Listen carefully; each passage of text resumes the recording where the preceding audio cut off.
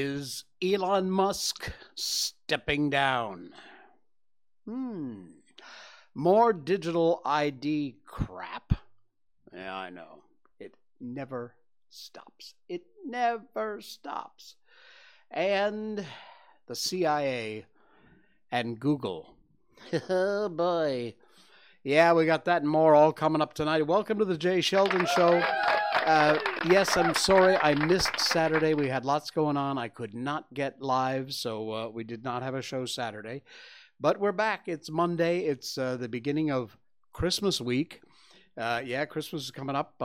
Next Sunday, right? I think it's Sunday. Yes, next Sunday is Christmas Day. Wow. All right, so we got all that and more coming up. But before we get to that, we have to get to this.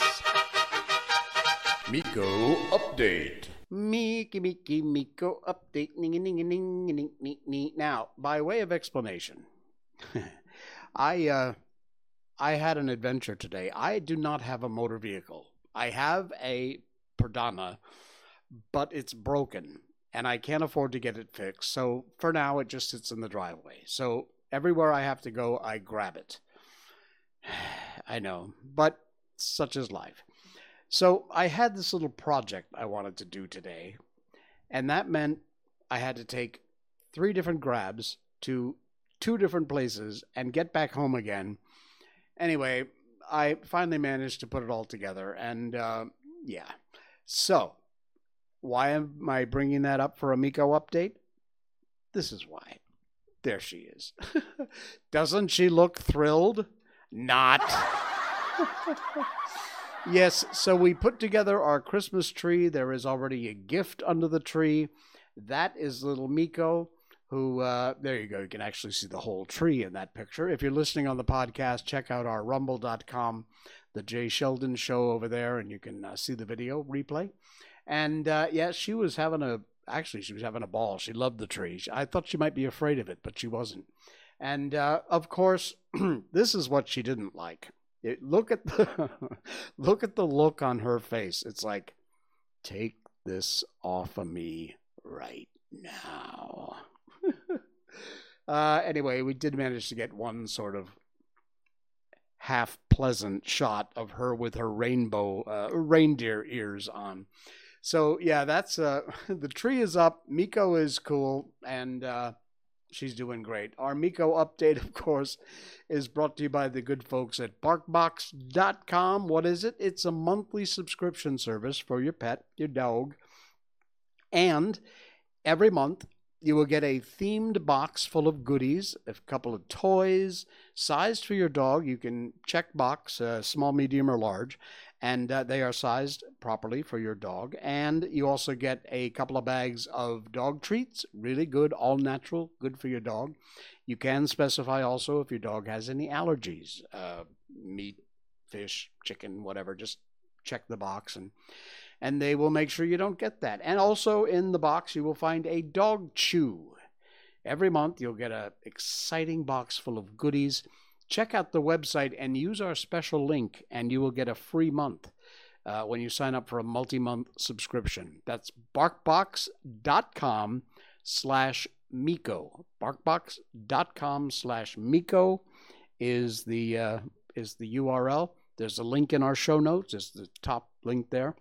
And I think it says Miko recommends BarkBox. So click on that link. It'll take you to this site and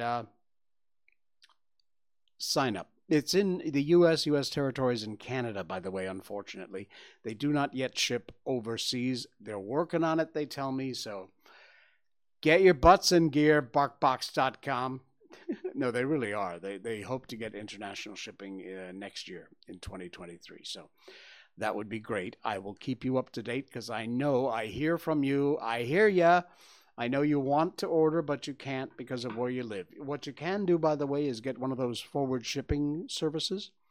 That'll get you a U.S. address, and you can have it shipped. Or maybe you got a friend in the U.S., and you can ship it to them. They can ship it to you. Why not? All right. Depends on how good a friend they are, right? Okay. Here we go. You ready? Elon stepping down. This is from theblaze.com. And earlier today, Elon actually put up one of his famous polls and asked whether or not, where is it? There you go. Should I step down as head of Twitter? I will abide by the results of this poll. Now, to be clear, because the New York Times, of course, is already lying about it, he is not giving up Twitter. He's stepping down as the head of Twitter. He will appoint some other CEO, I assume. He will still own Twitter. He will still have a massive influence, I hope. But surprisingly, and I have to believe this is because of bots, people voted yes. 17.5 million votes. Wow. Yes, 57.5%. No, 42.5%. Wow. Elon Musk proclaimed he would step down as Twitter's CEO if the users of the popular social media platform demanded his removal. He conducted the poll Sunday at 6:20 p.m. his time, asking more than, he has 122 million followers. Can you imagine? He asked if he should abdicate his leadership role on Twitter. Should I step down? And he said he will abide by the results of the poll. Now, he's done other polls in the past, and he has done whatever the public or Twitter users voting has decided. At the time of this article, nearly 5 million Twitter users voted in Musk's poll. About 58% called for Musk to step down versus roughly 42% who wanted him to retain his Twitter CEO duties.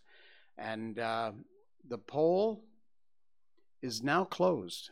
And people said, yes, you should step down as head of Twitter. A Twitter account suspected that Musk already has a new CEO picked out. Look, folks, Elon Musk is not stupid. Elon Musk didn't get where he is today by being a fool. Elon Musk didn't get where he is today by not having a plan. Trust that Elon Musk knows what he's doing. Musk said, no one wants the job who can actually keep Twitter alive. There is no successor. There has been rumor, I saw on Twitter just before I came on the air tonight, that there is a rumor out there that Donald Trump's son, one of his sons or son-in-law, is being considered. Oh, that would make the left's head spin around 360 degrees. I don't know if that's true. It is just a rumor, but that would be a very interesting take on Elon backing away from Twitter. Yeah. Anyway, what do you think? Should he go? Should he stay? People have been reveling in the freedom and the ability to have free speech on Twitter, which, as you know from the reports with the Twitter files, didn't exist before. Is my mic very low tonight? Because in my headphones, it's very low. I don't know why. Seems all right. Okay. Here we go. I got a new one. California. Oh, California. Gavin Newsom, that idiot, and all the stupid things they do in that state. People are leaving California, by the way, in droves. Droves. Your tax base is going away. Now get this. Cool article again from The Blaze. California County has voted to study succession from the state. The whole county, they didn't vote to succeed. They voted to study succession from California, citing surging crime rates and an increased cost of living. There's the moron now. Frustrated residents from one of California's most populous counties recently voted to study succession from California, citing surging crime rates, the increasing cost of living, that according to an AP report, by a narrow margin, alienated voters in San Bernardino County, that is a huge county, voted for local officials to study the possibilities of forming a new state. The 20,000 square mile county is home to about 2.2 million people. Some residents in the county feel that failing Democratic policies have destroyed the county's affordability, increased homelessness, a rise in crime. California residents pay among the highest taxes in the country. The Board of Supervisors chairman, Kurt Hagman, which placed the proposal on the ballot, said there is a lot of frustration overall regarding the state's allocation of funds to local governments. According to Hagman, it's been a rough few years for San Bernardino County residents. Wow. Can you imagine? We would have the state, what would it be, the state of San Bernardino? I suppose. Maybe not a bad idea. That way you don't have to actually move out of California if you like the weather or the location or the area, but you just can't stand the ridiculous politics. Well, there you go. All right, digital ID, that's our next topic. Yes, we talk about it a lot because you know how we feel on this show about digital ID. Run away, fight against it. Let your representatives know you want nothing to do with this crap. Oh, it's going to make your life so easy and so convenient. Everything will be right at the tip of your fingers. A digital ID will make life simple and easy. And a digital ID will allow the government to track every single thing you do. Not only track it, but if they don't like what you're doing, they'll shut it off. Well, good old India. Is that like the most populated country on Earth? I wouldn't be surprised. The population of India is huge. Indian citizens that don't link account numbers to digital ID, here we go, will face financial blacklisting, forcing you to use a digital ID. There you go. Income Tax Department, Government of India. If you're tired of censorship and cancel culture, check out Reclaim the Net. That's where this article comes from. India's Income Tax Administration has warned citizens that they should link their permanent account numbers. They call them PANs there in India. It's like an IC or an ID. Link them to their Aadhaar biometric identification numbers before April 1st of next year, or risk their PAN, that's your permanent account number, becoming non-operational. Oh boy! Can't access your money, can't access anything because you didn't sign up for your digital ID. In India, PAN is required to perform a multiple amount of financial activities, creating bank accounts, depositing money, trading stocks, buying or selling real estate. Indians can link their PAN to Aadhaar on the department's website after they pay 1,000, rubles, which is about 12 USD. It is mandatory now in India for all PAN holders who do not fall into the exemption category to link your PAN with Aadhaar before March 31st, 2023. The date is approaching. Don't delay. Link it today, the Indian Income Tax Department wrote on Twitter. So you see, you can't fight back against it because it's already happening. And you have no choice, because when they passed these kind of laws, did they even, or did they just decide it was a regulation they would enforce without getting the government's approval? That's also possible. I don't know. But because people didn't speak up when they were chatting about this, when the government, the legislature said, hey, should we do this? And everybody just went, yeah, okay. Oh, look, a squirrel. And now you got it. And now they can track everything you do. And if they don't like what you do or what you say or what you post, they shut you off. You think I'm kidding? The day is going to come, my friends. The day is going to come. Mark my words. Mark this show. December 19th, 2022. At 16 minutes in. Mark that down. I will be proven right. You will be sorry. All right.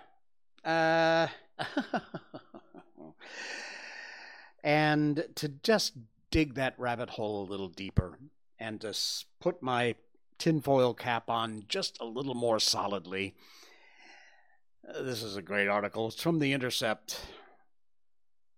It probably won't surprise you because I know my audience. They see this kind of crap all the time.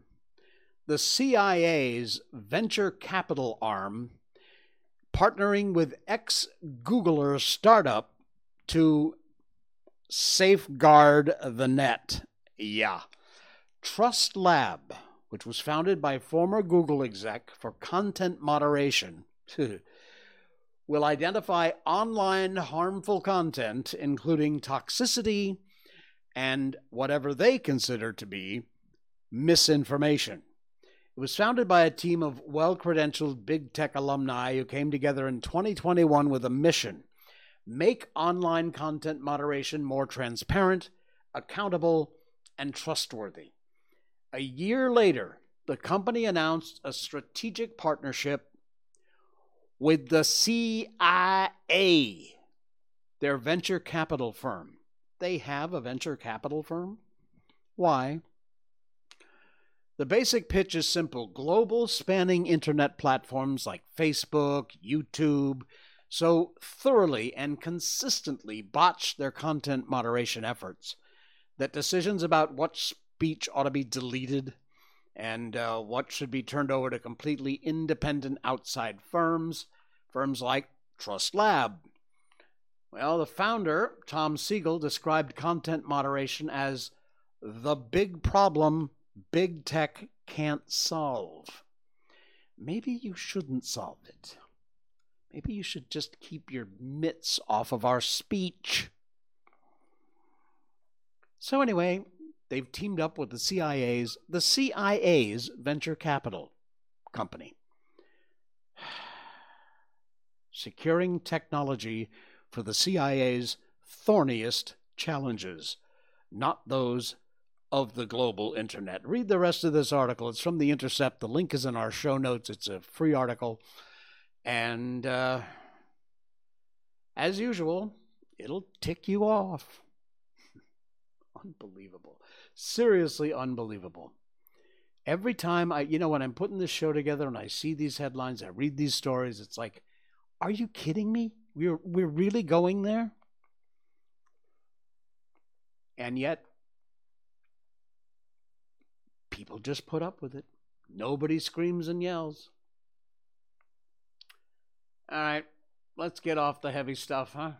I don't feel like doing any more heavy stuff tonight. I do some light stuff. Cool stories. Oh, I love this one. Hold on, because there's all kinds of ads that pop up. The link is in our show notes, but it's an ad site. It's got a lot of ads, so be prepared. Anyway, this is a very cool article. Look at that, more ads. I'm trying to wait for them to clear out before I switch over cameras to the other one. Okay, here we go. Ready? Check this out. Quantum experiment breaks reality by seeing two versions of reality existing at the same time. Whoa! Yeah, okay, pop-up ad, go away. We're aware of how skewed our perception of reality is, how we see the world shaped by our senses, societies, our knowledge, and you may want to rethink your belief that science will always provide you with an objective reality. Physicists may now verify a hypothesis at this point is all, that Nobel Prize winner Eugene Wigner initially put out back in 1961. Wow. The setting of the experiment, dubbed is probably Wigner's friend. Not too difficult. You begin with a quantum system that's in superposition, which bear with me, this doesn't get too difficult. It implies that both of its states exist concurrently at the same time up to the point of measurement. In this illustration, the polarization, the axis on which a photon spins. Hazel Lisa liked the stream. Thank you, Hazel. Good to have you along. Thanks. Haven't seen you in a while. Good to have you back. All right.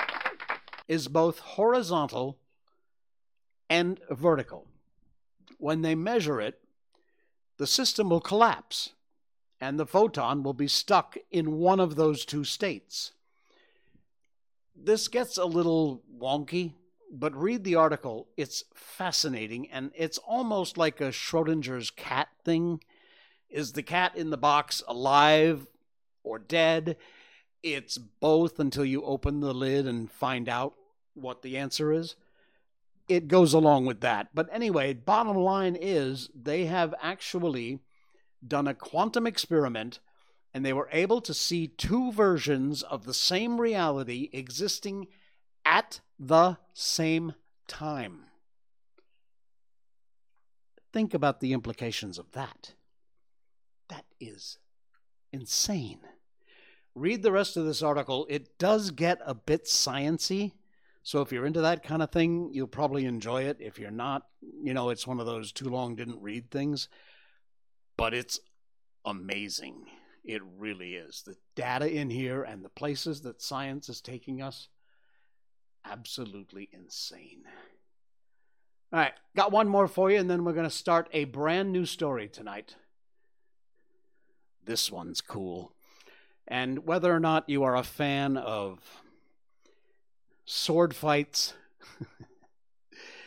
any one of those maybe online games with weird weapons and cool swords, this one's cool. A 19-year-old blacksmith has forged a treasure sword from a 4.5 billion year old meteorite. Whoa! He's 19 years old. An American knifesmith, forging knives since he was 12. Wow. Although young, his art and his vision are not small. In the process of forging swords, he learned how to incorporate precious metals from meteorites into the sword.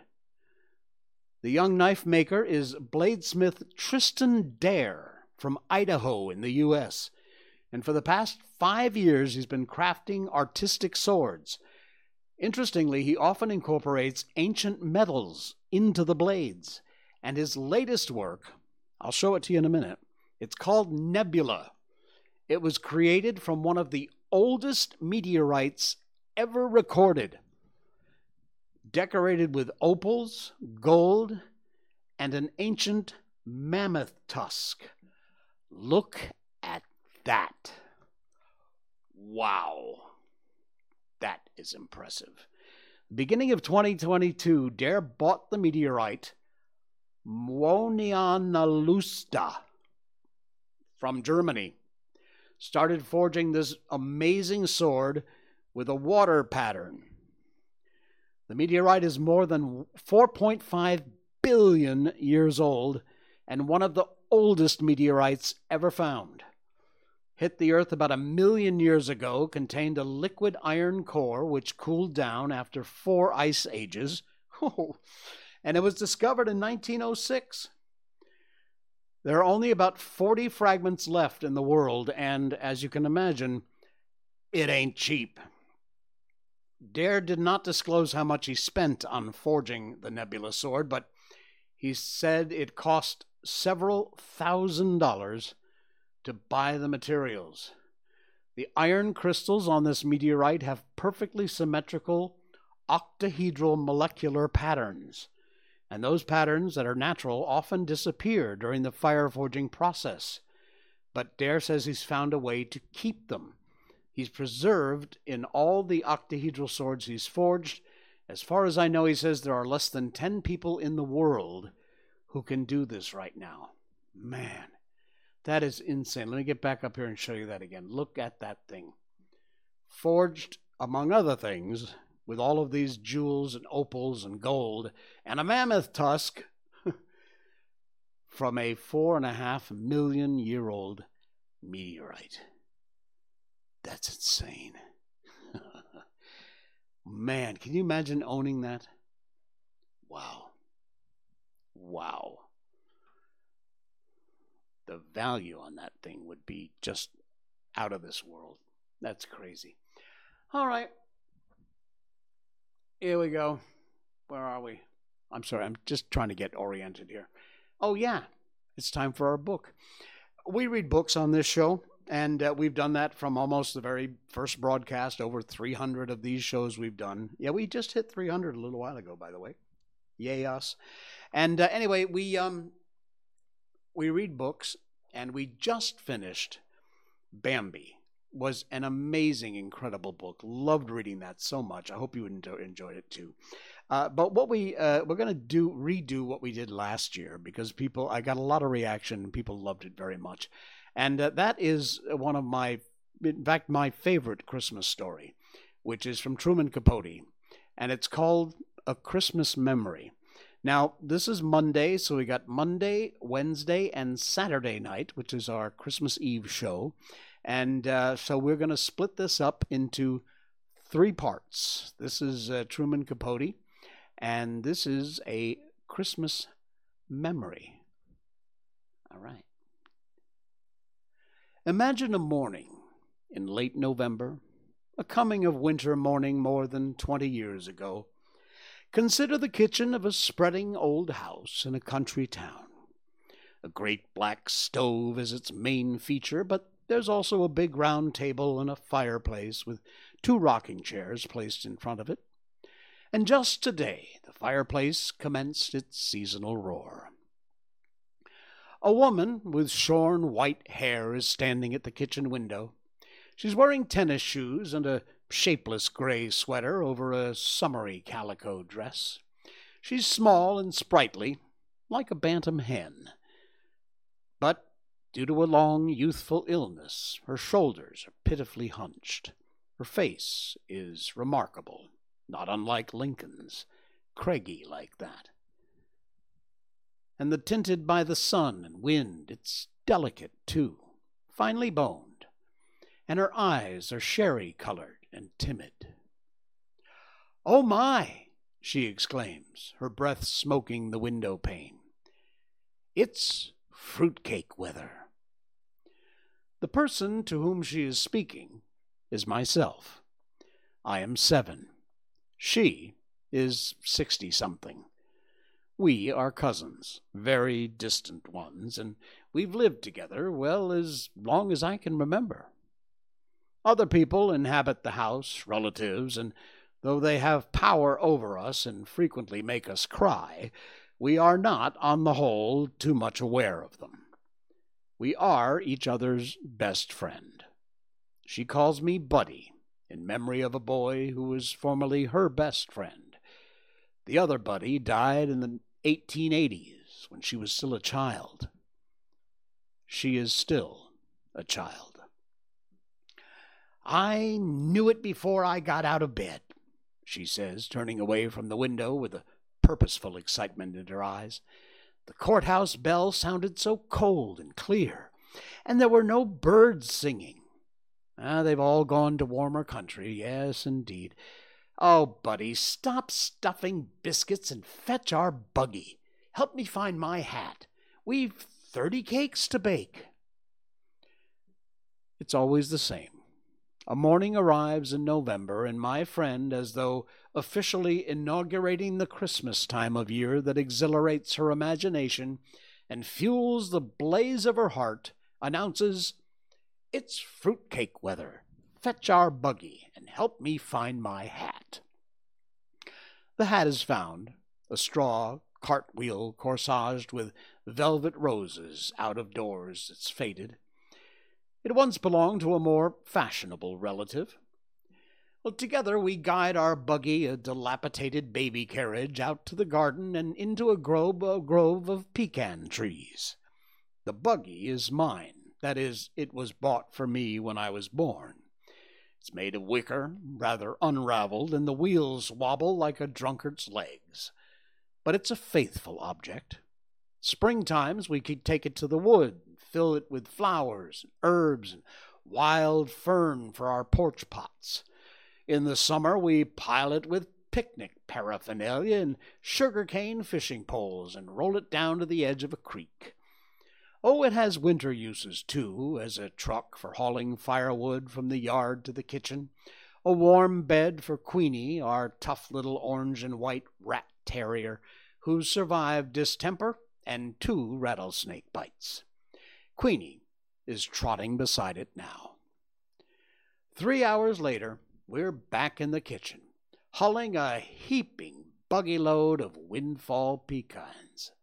Our backs hurt from gathering them, how hard they were to find, the main crop having been shaken off the trees and sold by the orchard's owner, who are not us. Among the concealed leaves, the frosted, deceiving grass, crackle, a cheery crunch, scraps of miniature thunder sound as the shells collapse, and the golden mounds of sweet, oily ivory meat mounts in the milk-glass bowl. Queenie begs to taste, and now and again my friend sneaks her a mite, though insisting we deprive ourselves. Oh, we mustn't, buddy. If we start, we won't stop, and there's scarcely enough as it is for 30 cakes. The kitchen is growing dark. Dusk turns the window into a mirror. Our reflections mingle with the rising moon as we work by the fireside and the firelight, and at last, when the moon is quite high, we toss the final hull into the fire, and with joined sighs watch it catch flame. The buggy is empty, and the bowl is brim full. We eat our supper, cold biscuits, bacon, blackberry jam, and discuss tomorrow. Tomorrow, the kind of work I like best begins. Buying. Cherries and citron, ginger and vanilla, and canned Hawaiian pineapple rinds, and raisins, and walnuts, and whiskey, and oh, so much flour and butter, and so many eggs, spices, flavorings. Why, we'd need a pony to pull the buggy home. But before these purchases can be made, there's the question of money. Neither of us has any, except for skinflint sums persons in the house occasionally provide. A dime is considered very big money, or what we earn ourselves from various activities, holding rummage sales, selling buckets of hand-picked blackberries, jars of homemade jam and apple jelly and peach preserves, rounding up flowers for funerals and weddings. Once we won 79th prize, $5, in a national football contest. Not that we know a damn thing about football, it's just that we enter any contest we hear about. At the moment, our hopes are centered on the $50,000 grand prize being offered to name a new brand of coffee. We suggested AM, and after some hesitation, for my friend thought it was perhaps sacrilegious, the slogan, AM, Amen. Well, to tell the truth, our only really profitable enterprise was the Fun and Freak Museum we conducted in a backyard woodshed 2 summers ago. The fun was a stereopticon with slide views of Washington and New York, lent to us by a relative who'd been to those places. She was furious when she discovered why we borrowed it. The freak was a 3-legged bitty chicken, hatched by one of our own hens. Everybody hereabouts wanted to see that bitty. We charged grown-ups a nickel, kids 2 cents. Took a good $20 before the museum shut down due to the decease of the main attraction.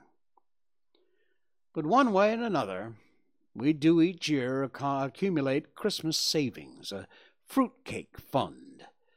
These monies we keep hidden in an ancient bead purse, under a loose board, under the floor, under a chamber pot, under my friend's bed.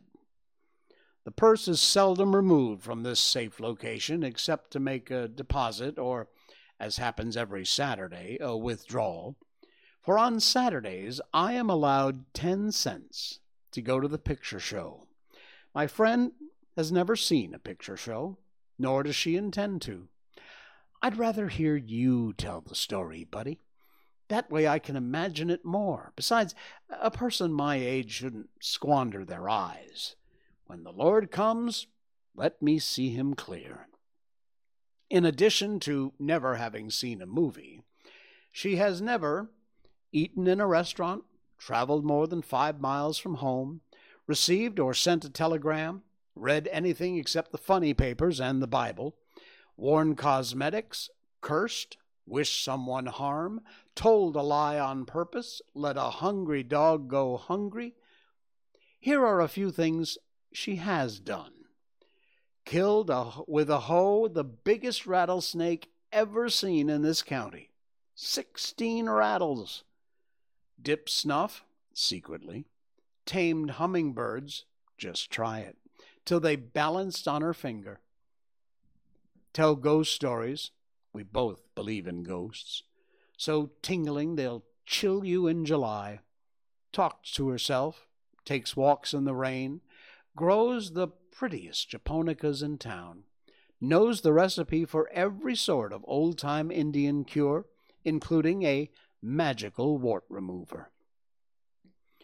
Well, now with supper finished, we retire to the room in a faraway part of the house where my friend sleeps in a scrap quilt-covered iron bed painted rose pink, her favorite color.